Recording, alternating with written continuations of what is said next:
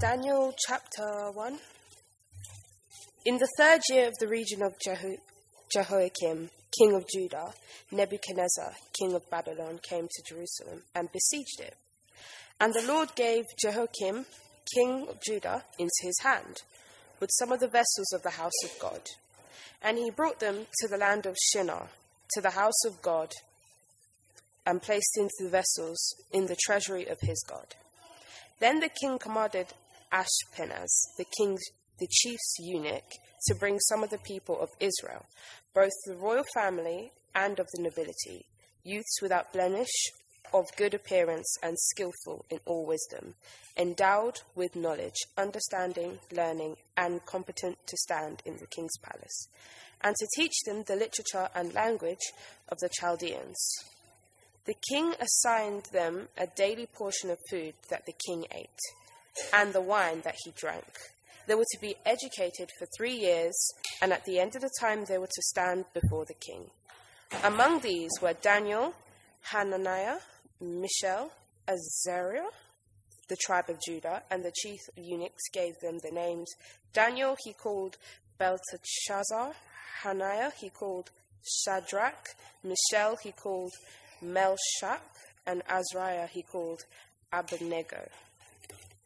Please keep your Bibles open. I think we can contend with the noise of the fan just so we get a bit of air moving around the place. Hopefully that will make it a bit more comfortable.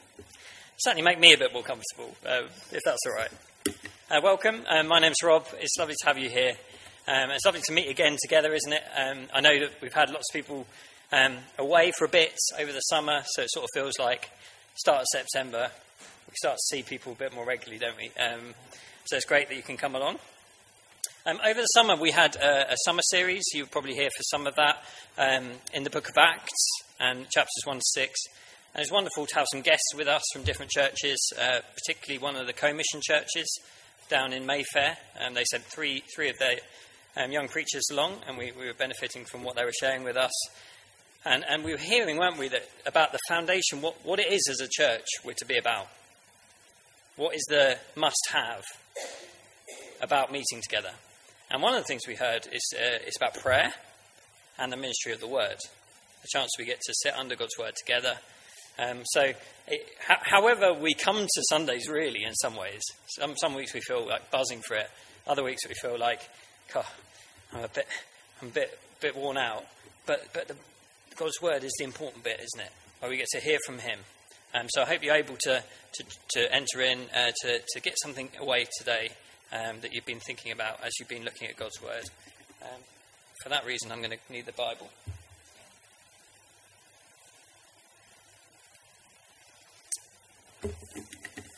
And this term, autumn term, we're going to be just exclusively in the book of Daniel. And that gives us a chance, doesn't it, to spend time in one book and to really see what the application of that book is as it was intended, rather than jumping around a bit. Because then we could say whatever we want the Bible to say. But if we stay in one book and read it as the Spirit inspired it, then we're probably on the right track. So we're just looking at the first 7 verses of Daniel. And in God's providence, he knew we needed only 7 verses for today, okay? Usually you do the whole of chapter 1, so, we just need 7 verses, okay? We're going to set up the whole of the series looking at these verses together. And we are going to see this application for us. But it is going to be kind of a headline to what's coming in the book as well. Who here has looked at the book of Daniel before? Yeah? Can anyone sort of remember a sermon series or something that struck them from the book of Daniel? Something... I mean, we all know some of the famous stories in the book of Daniel, don't we? Yeah? Great. Well, I hope by the end of this time today and also over the autumn term that we're going to be really struck by the God of Daniel, who he is, and what he is like. Let's pray. Father God, we assume that through our power and influence, we ultimately decide what happens. We are proud, and we need you to humble us before we can acknowledge that you rule over the kingdom of men, and that you give it to whoever you choose. Please help us today with the heat, with the distractions. Don't let pride stop us from knowing you. Humble us as you did with Nebuchadnezzar, to know who you are and to bow to you in worship. Amen. Well, just look at chapter 1, the first little bit after chapter where it's got the big number 1. It tells us when. So it tells us when we're talking about. Gives us the context, isn't it? So verse 1 verse 1, when is it? It's the 3rd year of the reign of Jehoiakim, king of Judah. It tells us what happened then. Whereas in verse 1, Nebuchadnezzar came to Babylon and to Jerusalem, and besieged it. And he took off some of the people, and he took off the vessels from the temple. And he brought them to his land and to the house of his God, and he placed them in the treasury of his God. So it tells us what happened, and it also tells us why this happened. Verse 2. And the Lord gave Jehoiakim, king of Judah, into Nebuchadnezzar's hand. So right at the very start of this book, we're not left in any kind of doubt as to what is going on and why ultimately it happened. God gave the king of Judah and all of the people of Jerusalem, all of God's people, into Nebuchadnezzar's hand. He made it happen. He decided for that to happen. And it should get us thinking, why? Why would God do that? It's sort of like scoring an own goal, isn't it? Giving all of his people away to a bloodthirsty, angry, proud king like Nebuchadnezzar, who worships all the other gods than the true God. Why would he do that? Well, I did ask you to think about this before you came, so I don't know if you have had a chance to do that, but maybe just sit next to someone who looks like they've had the chance to do that and see what they've got to say. But come up with a few answers. Why do you think? What can we get from both the Bible, in terms of what comes before the book of Daniel, to suggest why God has done this? And maybe even from the book of Daniel itself. Maybe you've been reading it and you can think, what's the reason God has for doing this? Chat to the person next to you for a few minutes. The Lord gave Jehoiakim, king of Judah, into the hand of Nebuchadnezzar, Daniel 1 verse 2. And we're asking why he did that. Why did he hand the king of Judah into the hands of Nebuchadnezzar? Any thoughts? Great, because you two are flying away with it. I'm going to 4 verse 17. Let's do that first then. You forced me into it. I wasn't going to do it, but so the answer has come back as being God's doing this for his own glory, so that more people get to hear about him. And he's using his people even when they're making a complete mess of things. And I think you're onto a good right track there, because if you look down at 4 verse 17, this is in the thick of, like I said, 1 to 4 was all about Nebuchadnezzar, really, and God humbling him to see that he is the God over all. And God, through Daniel, says the sentence in verse 17 of chapter 4, the sentence is by the decree of the watchers, the decision by the word of the holy ones, to the end that the living may know that the Most High rules the kingdom of men and gives it to whom he wills and sets over it the lowliest of men. So that's absolutely right. God is using the situation. It is an amazing thought, isn't it, that God is using even human rebellion, and we'll get to that in a moment, but he is using the situation to bring himself glory so that more people would know him.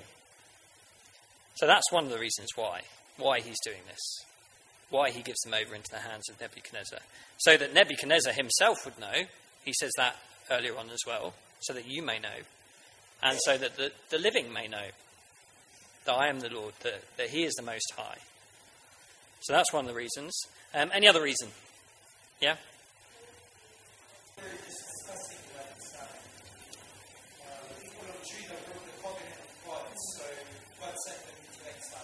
Thank you. Okay, so we're at this point in quite a crucial point in Israel's history, aren't we? That northern Israel has already been taken off. This is southern Israel, and this is Judah. And they've been promised, God has warned them that if they break the covenant he made with them, the law that he'd given them, if they rebel against him, then he would have to punish them, that they would be taken from the land and be taken off. So we have these two reasons happening at the same time, right? And I'm going to just rephrase them from the point of view of God, okay? They're the same answers that we just said, but it's phrased as God. God is something, okay?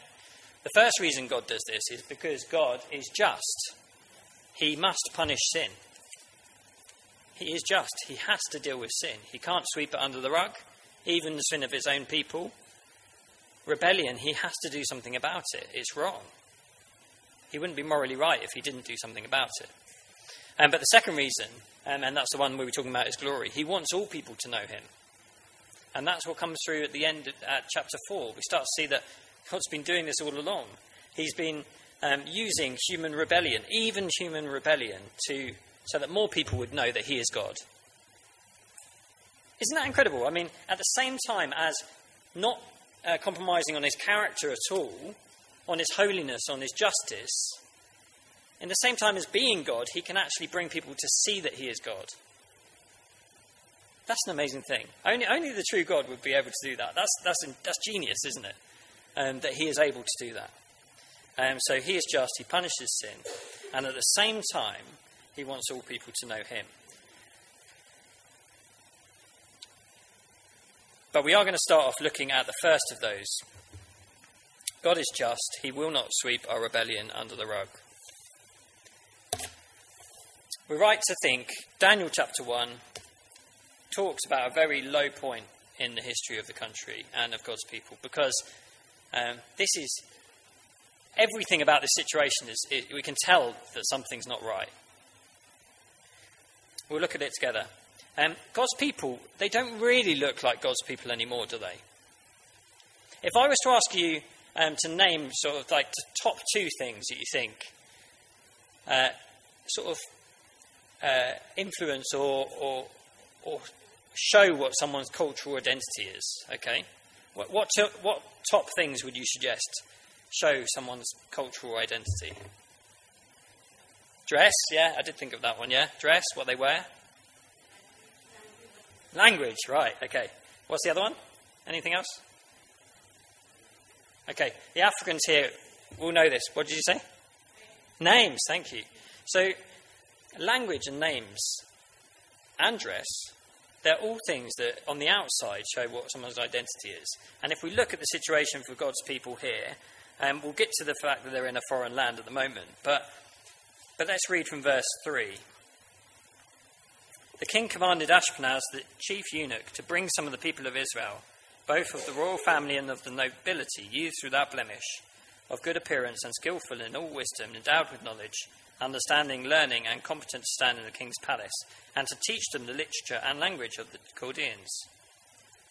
The king assigned them a daily portion of the food that he ate, and that the king ate, and of the wine that he drank. They were to be educated for 3 years, and at the end of that time, they were to stand before the king. Among these were Daniel, Hananiah, Mishael, and Azariah of the tribe of Judah. And the chief of the eunuchs gave them names. Daniel he called Belteshazzar, Hananiah he called Shadrach, Mishael he called Meshach, and Azariah he called Abednego.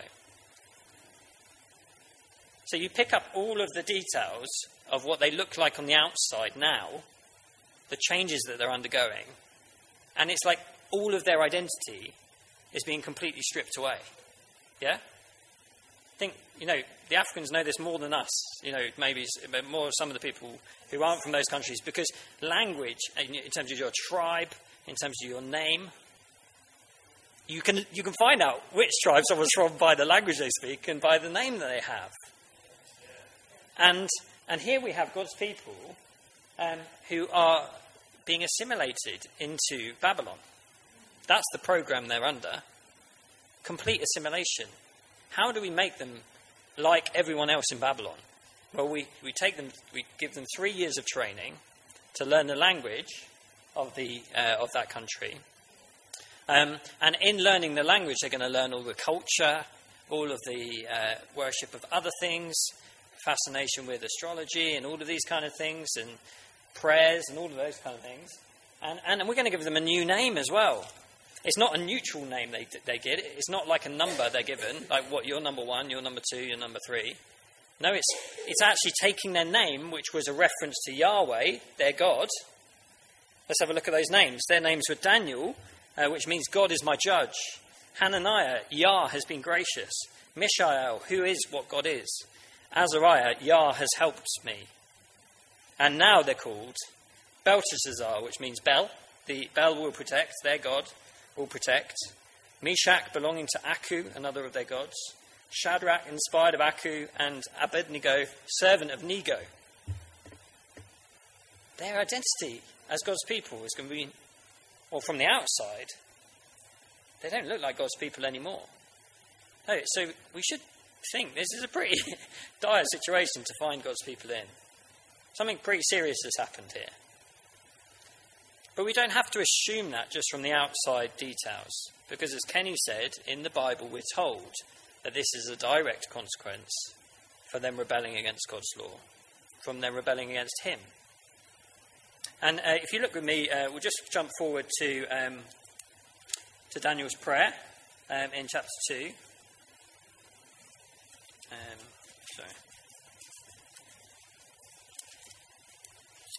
Sorry, I'm getting confused. Can we jump forward to Daniel's prayer in chapter 9?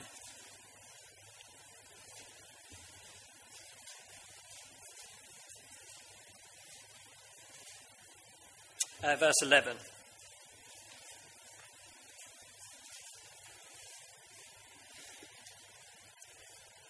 Daniel himself says, all Israel has transgressed your law and turned aside, refusing to obey your voice. And the curse and oath that are written in the law of Moses, the servant of God, have been poured out upon us, because we have sinned against him.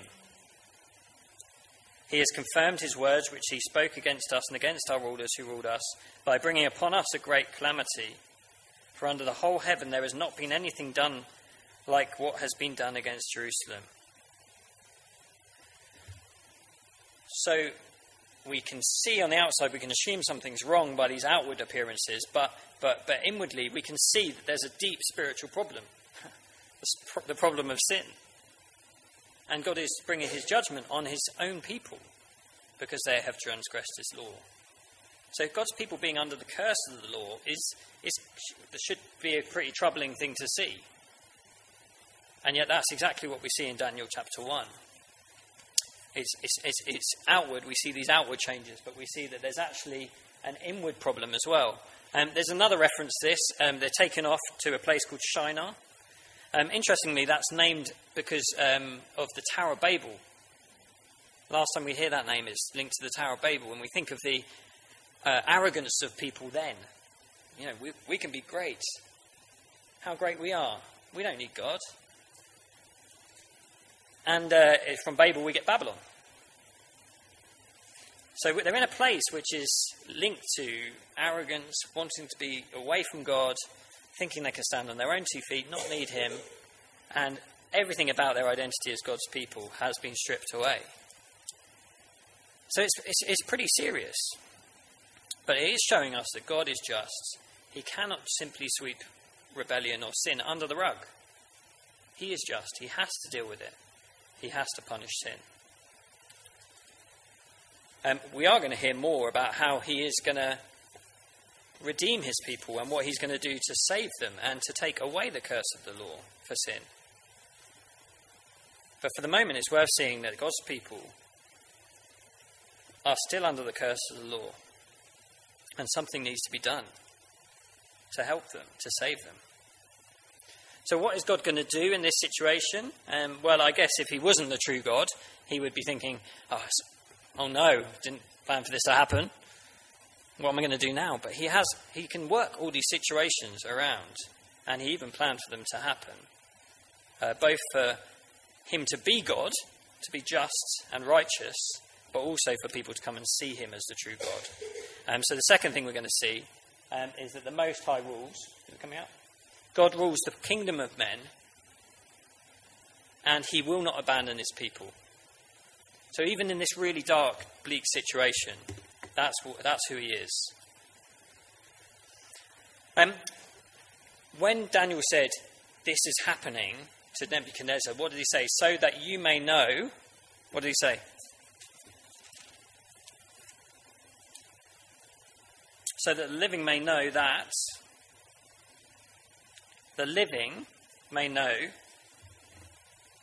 the Most High rules the kingdom of men, and that he gives it to whoever he chooses, to whom he will, and sets over it the lowliest of men. What God wants us to know, he wants us to know him. But one of the things he wants us to know from these events in Daniel is that he is ruling over the kingdoms of men. So the kingdoms of men, the men themselves ruling, have been given that responsibility to do, but that God himself rules over them. And he takes away, and he gives it to someone else. He takes it away from Jehoiakim, who he'd given the kingdom to for a little bit. He gives it to Nebuchadnezzar. He'll give it to other people. And in the end, he gives the kingdom of men to his son Jesus. And that's what we're going to see in Daniel chapter 7, the prophecies of Daniel chapter 7, about the Son of Man who is presented before the Ancient of Days. And God gives the kingdom of men to this one who will rule forever. So that's what he wants us to know about what he is like. That's what he wanted people in Babylon to know about him. And that's what he wants all people in Becontree to know about him. And even at the point where the opposite seems to be happening, even at the point where you think, well, it doesn't look like he's doing that, does it? It certainly doesn't look like he's doing that. But that's what he's doing. And so even today, in the situations we find ourselves in, when it doesn't look like God's doing that. I mean, I went to the Oval the other weekend. There was probably 20 or 30,000 people all watching a cricket game. And yet, in churches in Dagenham, even the good church, the ones who are speaking God's word, how many people would you find? It doesn't look, does it, like God is doing this. It doesn't look like he's making himself known and bringing all people to know him. But even when it looks like he's not doing that, that's what he's doing. And he can even use the most rebellious human efforts to do that. So we're going to see Nebuchadnezzar. He had no concern. He wasn't doing what he was doing for God's benefit. And yet God used that whole situation to bring about Nebuchadnezzar to know who he is, that he rules, and so that all the people of Babylon would know. It reminded me actually a bit of Pharaoh. Pharaoh is that kind of guy, isn't he? The guy who says, no, I'm not a pushover, I'm not not getting past me. And yet God uses, in the negative, the judgment on Pharaoh to show more people what he is like. That's what he's about. And that's what he's doing. Well, what does this mean for us? I said that God is about this. He is about all people coming to know him. And to know that he rules over all people. And so if you're coming new to this, to the Bible, and looking at it for the first time, that would be quite a new thought to you. We tend to, don't we? We tend to sort of think, well, the power that we have, that's what's going to cut it. That's what's going to have most impact. The influence of powerful people. We don't tend to think that there actually is a God behind all of that, deciding who has the rule in the first place. We tend to ignore that, don't we? And the big take home for you, I think, from this chapter and from the rest of Daniel, and as we go through it, I hope you're going to see this, is that this God who rules over all people everywhere is staggering thought to think that he wants you to know him. That the events of Daniel are there so that you may come to know him. Important people don't tend to give much time to those who aren't important, right? In your workplace, you have important people. They're probably very difficult to get any time with, even if you send them lots of emails. But this God, the God who rules over all people, wants you to know him. He is making himself known to people. That is a staggering thought, isn't it? But the one barrier, the one obstacle to us knowing him is sin. It was this problem back then for the people of God, and it's the problem today. And the problem is that sin is a form of pride. And pride stops us from knowing God. Because all the while we think that we're the best thing, or the most important one, we're not going to acknowledge that he is God over all, that he is God over us. And when we're used to thinking that we can do everything ourselves, we don't need help, then we're not going to be able to admit that there's something that we can't do. We can't put right our own sin. And God is just, so he can't leave that sin unpunished.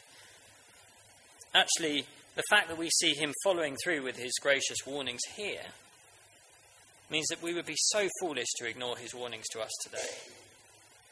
We would be so foolish to ignore his warnings, because just as they came about in exactly the way that God said they would then, it is for us a warning to sit up and listen. When God says, I am coming back, the Lord Jesus is returning, you need to bow the knee to him.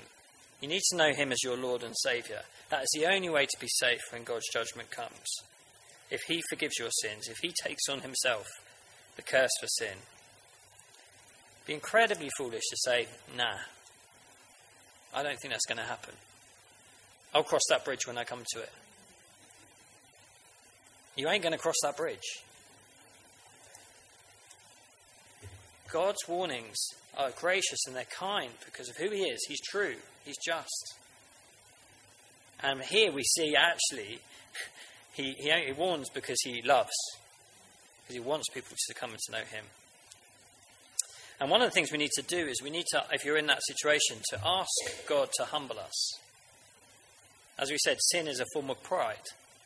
And what we see in Nebuchadnezzar is he's a proud man. He's a proud man. And what God first needs to do in Nebuchadnezzar is humble him. He brings him low. And it's at that point that he can acknowledge who God is. All the while before he's saying, oh, there must be something in this God of Daniel. This God of Daniel is a great guy. Actually, he's quite someone I quite like to have on my side. But it's only actually when God brings him down and humbles him.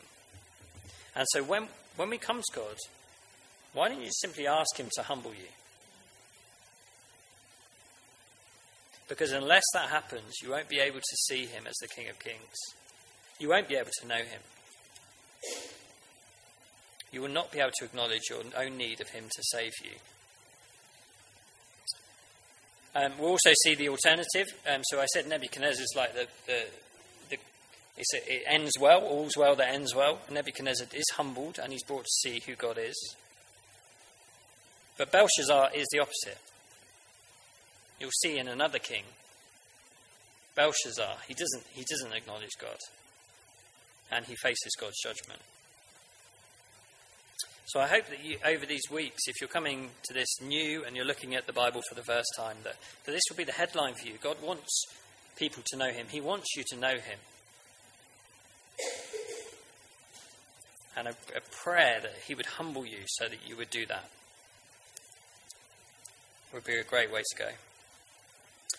If you're a Christian, you're someone who has come to see who this God is.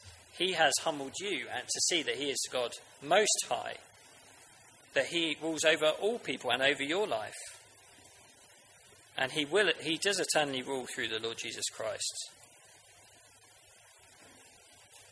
But this book is really helpful. It will be really helpful for you and for me, because you see the people on the screen, they're people who have Jesus as their king. In their heart, the one who rules them is Jesus. He is their new king. And yet they're living in a world which doesn't acknowledge the rightful king. They're living in a world that worships every other king. That's just a thing of selfie, isn't it? The selfie culture, We are ruling ourselves. And this book, as we get into chapter 1, you'll see from verse 8, but Daniel resolved that he would not defile himself with the king's food or with the wine that he drank. So next week we're going to be looking at some of the response in the life of the Christian, the person who has Jesus as their king and is living in a place which doesn't acknowledge him. What does it look like to be a Christian in that environment? And we'll be thinking practically about that. So there'll be situations for Christians where you are being told to do something that denies the God, that completely denies him.